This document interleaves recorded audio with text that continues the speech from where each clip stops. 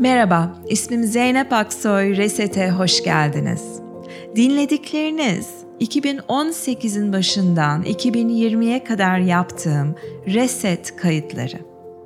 Bugün benimle çalışmak isterseniz www.zeynepaksoyreset.com web siteme bakın. Orada canlı derslere katılma imkanını bulabilirsiniz. Belki online tanışırız. Ya da belki bağış usulüyle sunduğum 200 saatlik Advaita Yoga uzmanlık programına katılmak istersiniz. Aynı zamanda Kendinde Ustalaş serisinde sunduğum kısa kurslar var. Bu kayıtlı kursları hemen satın alıp bugün uygulamaya başlayabilirsiniz. Keyifle dinleyin. Teşekkür ederim.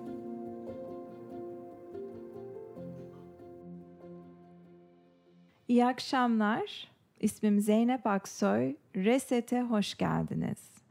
Reset, mindfulness ve meditasyon ile ilgili bir çalışma.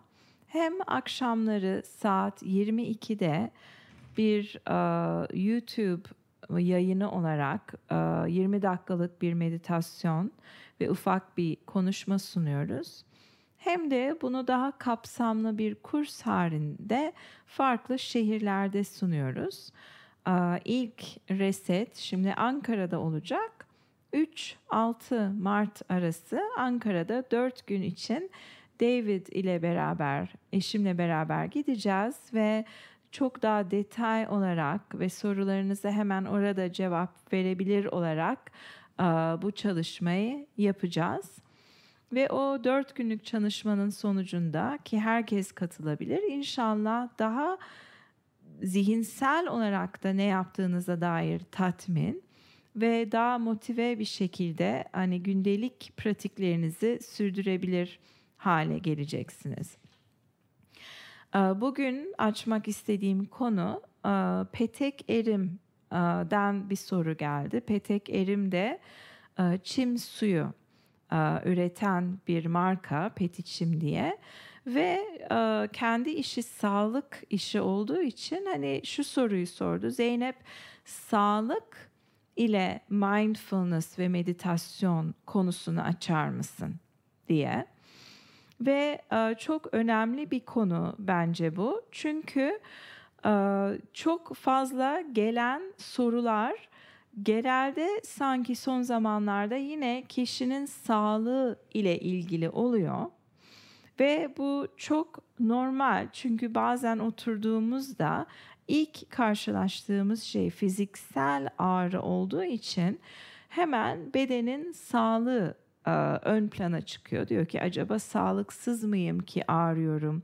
Sağlıksız mıyım, nefes alamıyorum, daralıyorum? Ve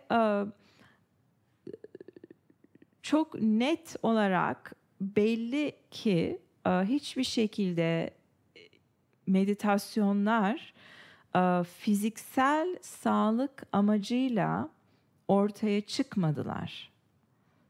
Yoga fiziksel sağlık amacıyla ortaya çıkmadı. Biliyorum bu belki şimdi bir şok gibi geliyor.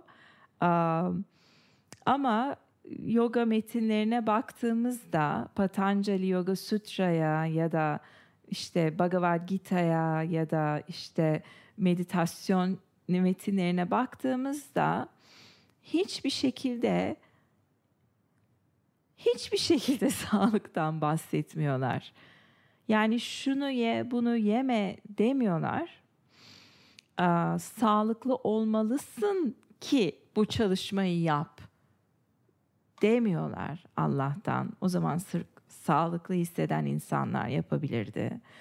Hani esnek olmalısın demedikleri gibi sağlıktan da bahsetmiyorlar.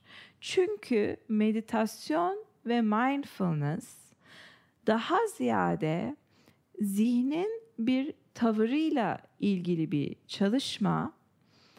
Zihnin doğasını fark etmeye başlıyoruz. Düşüncelere olan tepkilerimizi fark etmeye başlıyoruz. Ve düşünceleri fark ettikçe aslında düşünce olmadığımızı bedenimizi fark ettikçe aslında beden olmadığımızı fark etmeye başlıyoruz. Ya da Eckhart Tolle çok daha güzel söylüyor benden. Diyor ki 2 boyutta yaşadığımızı fark ediyoruz. Biri zihin, beden, biçim, kişilik, senin hikayen, senin hastalıkların, senin hayatta çektiğin zorluklar ve kolaylıklar. Ve öte yandan bir de başka bir boyutta da bir varoluşumuz var.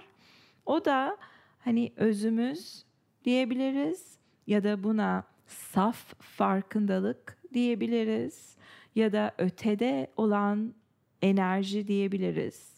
Ve o tanık olmaya çalıştığımızda meditasyonda ona doğru bir yaklaşım oluyor. Onun içinde oturmaya başlıyoruz.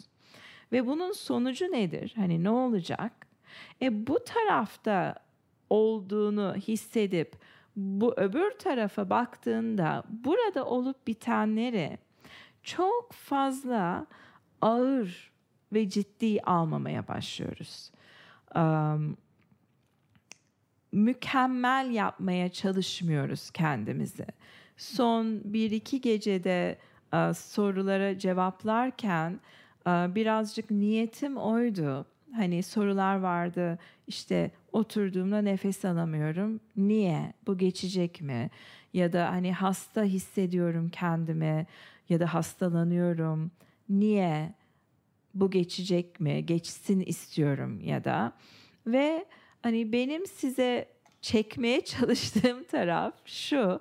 Hani hastalık ve bedenin sağlığı ve hani nefes, bunlar hep daha fiziksel boyutta olan şeyler. Onlar ne olursa olsun huzurda olabiliyoruz. Bakın bu çok belki farklı bir kavram. O yüzden bunun hazmedilmesi için biraz durup, biraz zaman tanıyıp, biraz pratiğe devam etmek gerekiyor. Şu verdikleri mesaj ve bu uyanık kişilerin dediği, uyanık dediğim işte Eckhart Tolle ya da Adyashanti gibi benim kaynak olarak aldığım insanlar ve bunu gören insanlar diyelim. Ne olursa olsun, ister akıl dengen, diyor ki Adyashanti, bipolar yani manik depresif biri bile zihnini görüp, hani bazen zihin korkunç oluyor diyormuş. Manikken korkunç bir zihnim var diyormuş. Depresifken de başka türlü bir zorluk olsa gerek diye tahmin ediyorum. Manik depresif biri bile artık zihniyle yapışıp gitmeyip daha huzurlu bir yerden onu izleyebiliyor. David'in bir deneyimi var. O da bu Hollanda'daki Zen meditasyon merkezinde bir 2 hafta kadar bir süre geçirdi ve çok yoğun bir meditasyon temposu.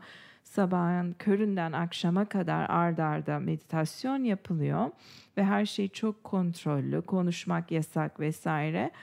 Ve o sırada karşılaştığı biri diyor ki, herkesten daha fazla acı içindeyim diyormuş. Yani bir kronik hastalığım var. Hissettiğim acının haddi hesabı yok ama yine oturuyorum. O acıyla oturuyorum. Çünkü bana sağladığı faydalar bambaşka. O yüzden birazcık sorulardan dolayı ve bunlar da çok normal sorular ve inanın ki şükrediyorum her sorunuza. Her gittiğim ve her açıldığında mutlu oluyorum. Biri soru soruyor, biri ilgileniyor diye. Ama şunu söyleyebilirim ki olayımız bedenimizde iyi hissedelim değil. Onun hikayesi bambaşka ve onun hikayesi bence çok kişisel. Yani kimi insan şu rejimde sağlık buluyor, kimi insan bu tarz harekette sağlık buluyor, kimi insan çim suyu içiyor ve muazzam faydalarını görüyor. Kimi insan hiçbir şey yapmayıp 100 yaşına kadar böyle hareket halinde yaşıyor.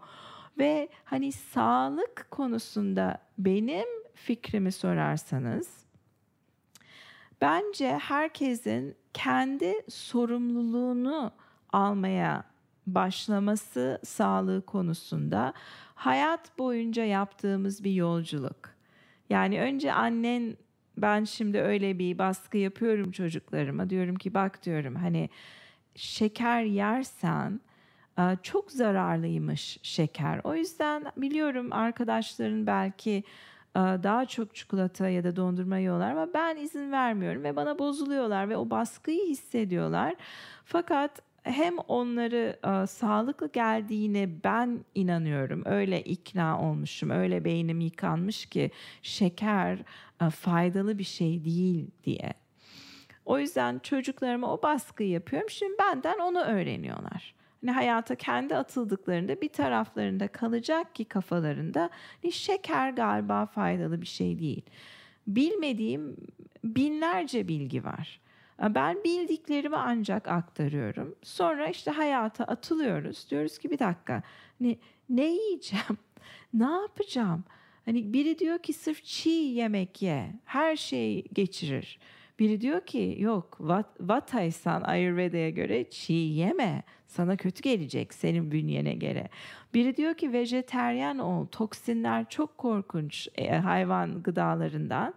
Biri de diyor ki paleo ye, yani sırf et ve sebze ye, buğday yeme ve tahıl yeme, çünkü onlar da işte yeni tarımdan çıkıyor ve onlar asıl faydalı olmayan şeyler. Şimdi bu büyük bir kargaşa diye görebilirsin bunu. Ya da buradan oturup bakabilirsin, diyeriz ki wow, bayağı bir bilgi var sağlık konusunda. Ne şanslıyım ki çok fazla bilgi var ve birazcık belki 2 hafta şunu 2 hafta bunu deneyip kendim için uygun olanı kendi sorumluluğumu alarak hissedeceğim. Biraz alan ve zaman tanıyacağım. Hislerime bakacağım.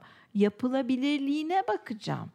Hani bazen yapılamıyor. Yani çocuğun varsa, işe gidiyorsan belirli bir zor bir rejimi ya da bir sporu uygulayabilecek durumda değilsin.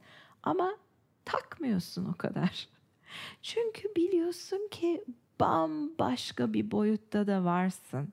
Ve bu oyun, bu içinde o bulunduğumuz zihin, beden ve o geçici 70 senelik, 80 senelik inşallah o oyun bir yanımız.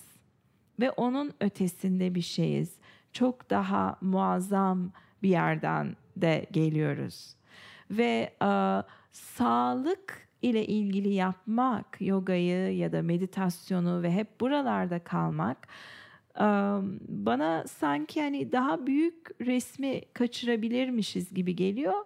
Ve bana şahsen şöyle geliyor, o sağlık şeyin sonu yok. Yani yaşın ilerledikçe ihtiyaçların değişiyor, hamileysen değişiyor, hastaysan değişiyor, stres seviyeleriyle, mesela çok stresli olup bir rejim uygulamaya çalışıyorsan belki o stres daha zararlı, ekmek yesen de unutsan daha faydalı olabilirdi. Bunları aslında bilmiyoruz.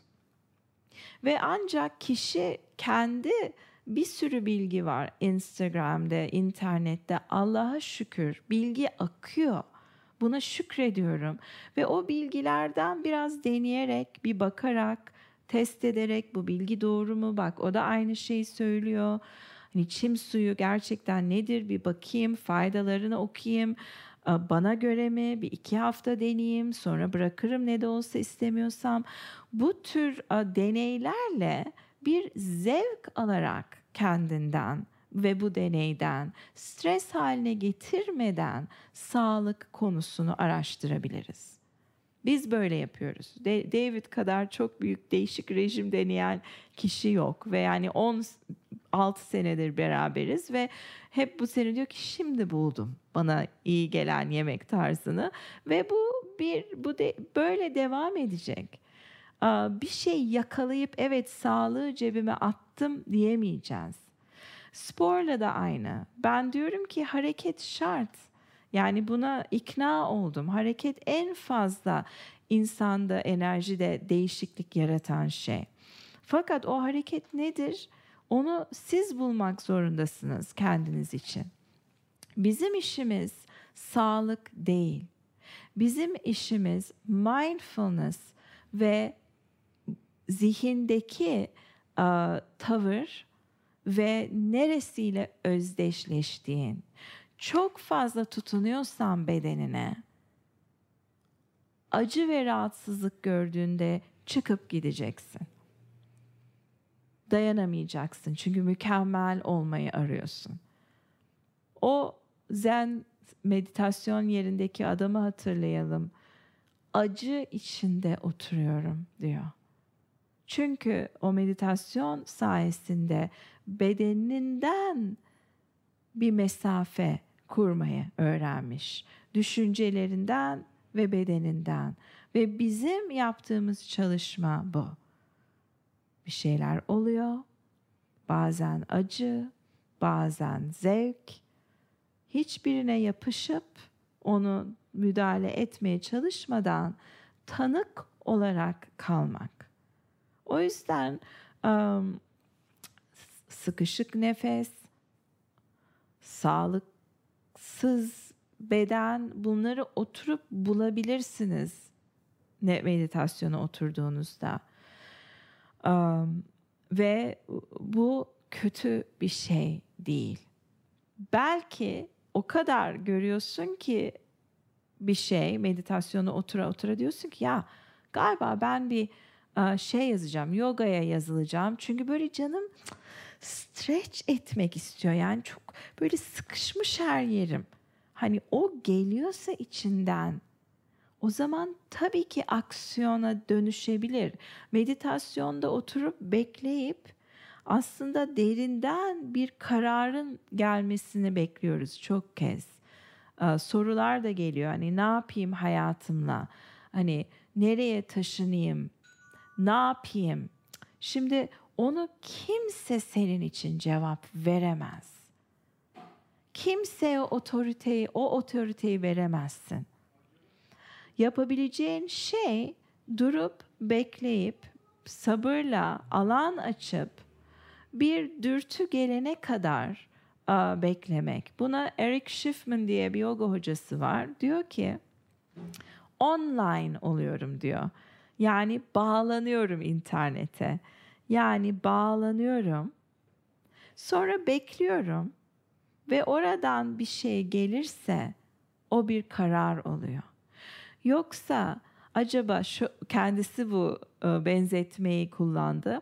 Ahmet'le mi evleneyim, Mehmet'le mi evleneyim diye düşünüyorsan diyor Eric Schiffman, bir karar yok orada aslında.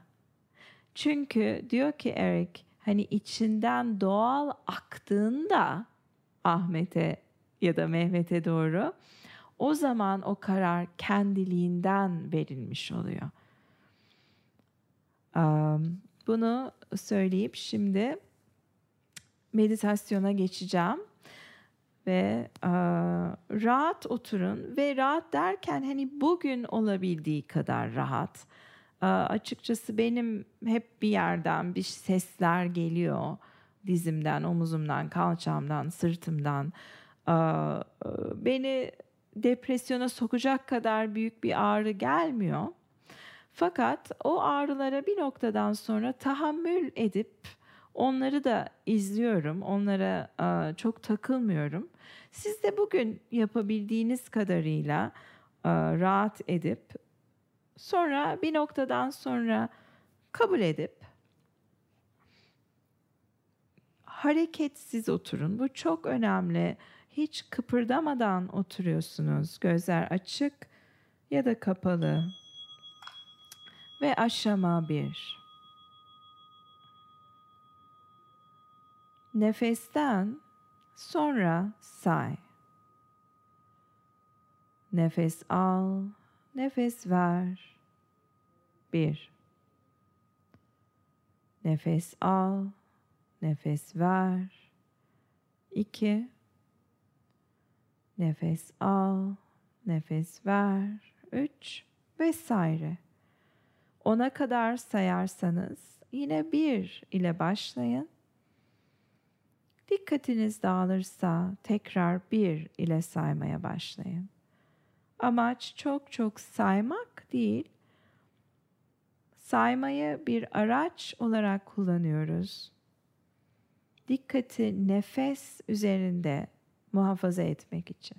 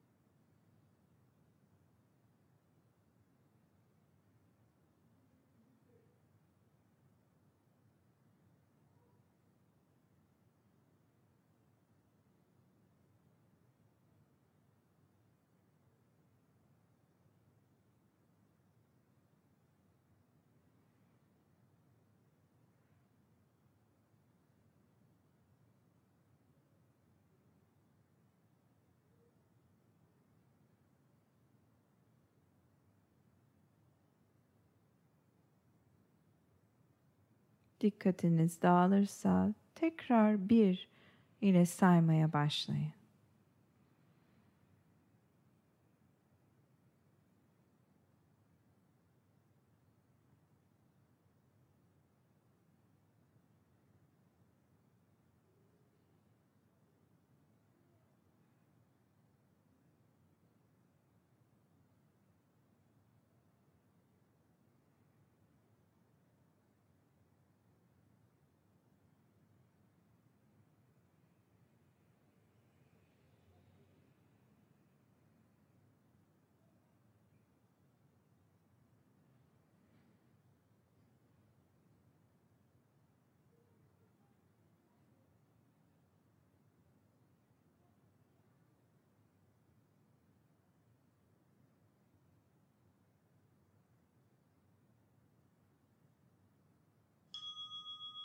Aşama 2. Nefesten önce say. 1 nefes al, ver. 2 nefes al, ver. 3 nefes al, ver vesaire. Birinci ve ikinci aşama arasında çok az bir fark var. Şimdi de aldığınız nefesin hemen başına sayıyı yerleştiriyorsunuz. Bir taşı bir göle bırakır gibi. 10'a kadar gelirseniz tekrar 1'e dönün. Dikkatiniz dağılırsa yine 1 ile saymaya başlayın.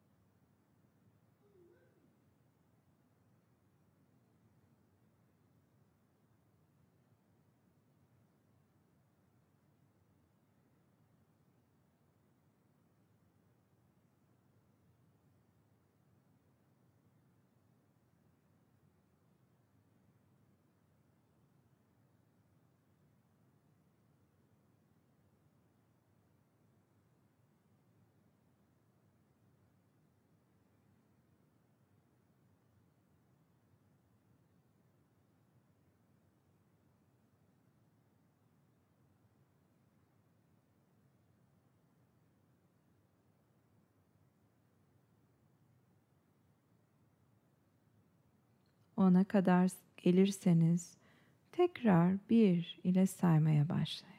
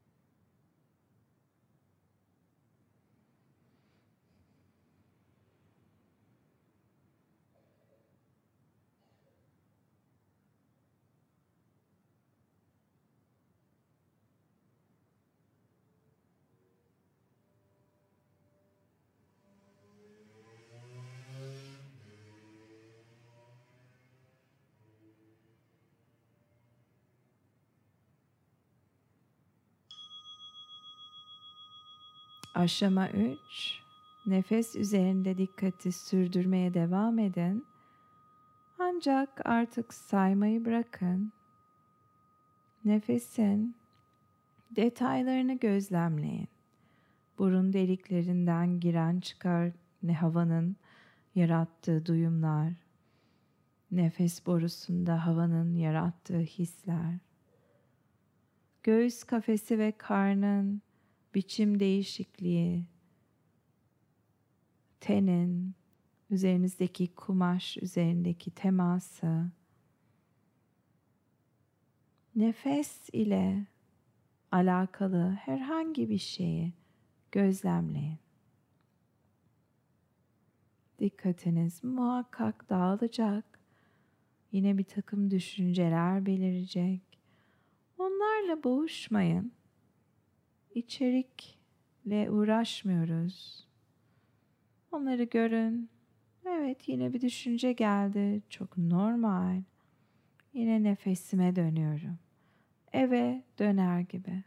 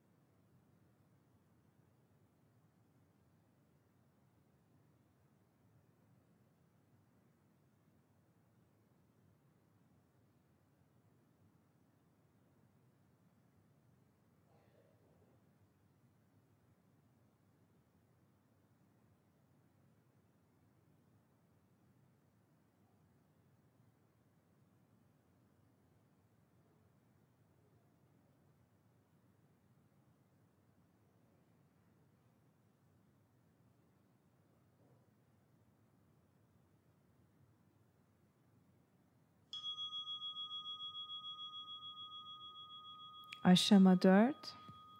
Burnun ucu, burun delikleri ve üst dudak bölgesine odaklanarak oradaki duyumları fark etmeye devam edin.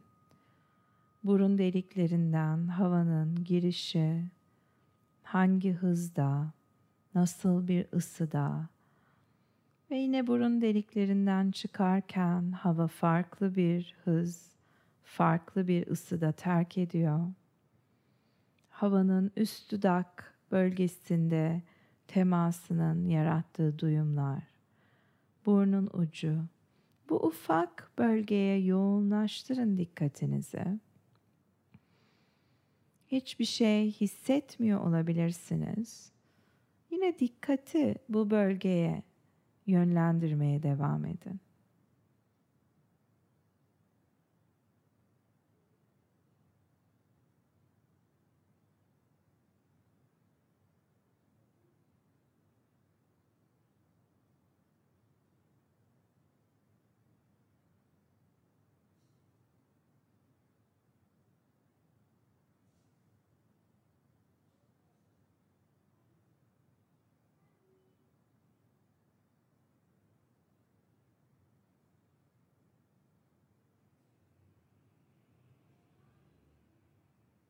Hareket etme dürtüsü gelirse biraz kalıp o dürtünün kendisini inceleyin. Şimdi biliyorsunuz ki çok feci bir şey olmayacak kalırsanız, yani bu bir ölüm kalım meselesi değil. Hareket etme dürtüsü, o sıkılma, kalkıp gitme dürtüsü geldiğinde bir bakın, acaba tahammül edebiliyor musunuz? Ve tahammül şöyle oluşmaya başlıyor.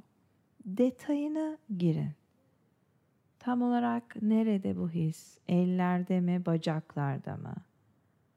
Sırtında mı, omuzlarında mı? Sağ elinde mi, sol elinde mi? Elin tam olarak neresinde? Ve bu tarz detay detay inceleyerek dürtüyü, aslında o hissi bütüne entegre etmeye başlıyoruz. Yargısız, nazik, açık bir şekilde dikkat ederek o hissin tekrar çözülmesine bedende vesile oluyoruz. Tabii hemen olmayabilir. Yıllardan bahsediyoruz. Ya da hemen de olabilir. Bunu bilemeyiz. Kişiden kişiye değişiyor. Sonra yine burnun ucuna nefese dönün.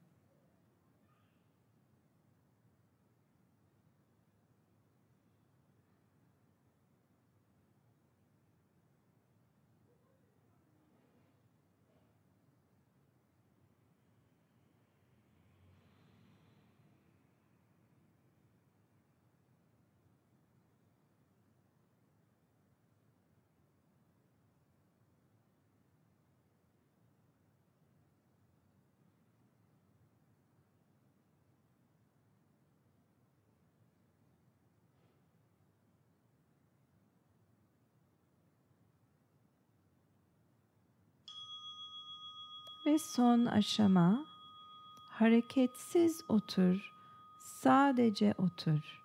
Artık dikkati herhangi bir yere odaklamaya çalışma.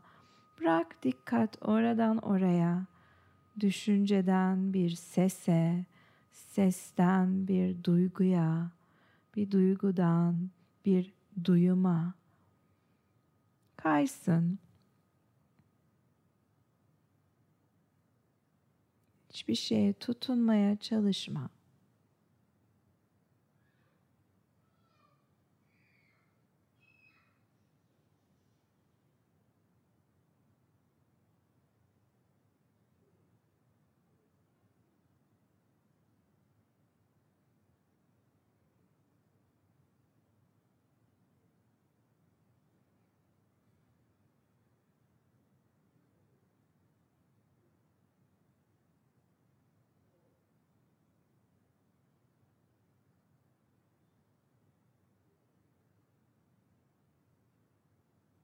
her şeyin sürekli değiştiğini, her şeyin de başka şeylerden şartlandığını, etkilendiğini görünce tutunma hissi gitmeye başlıyor.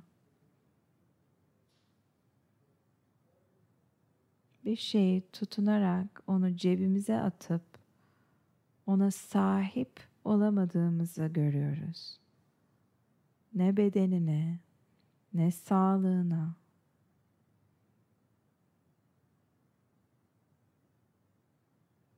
ne zihnine.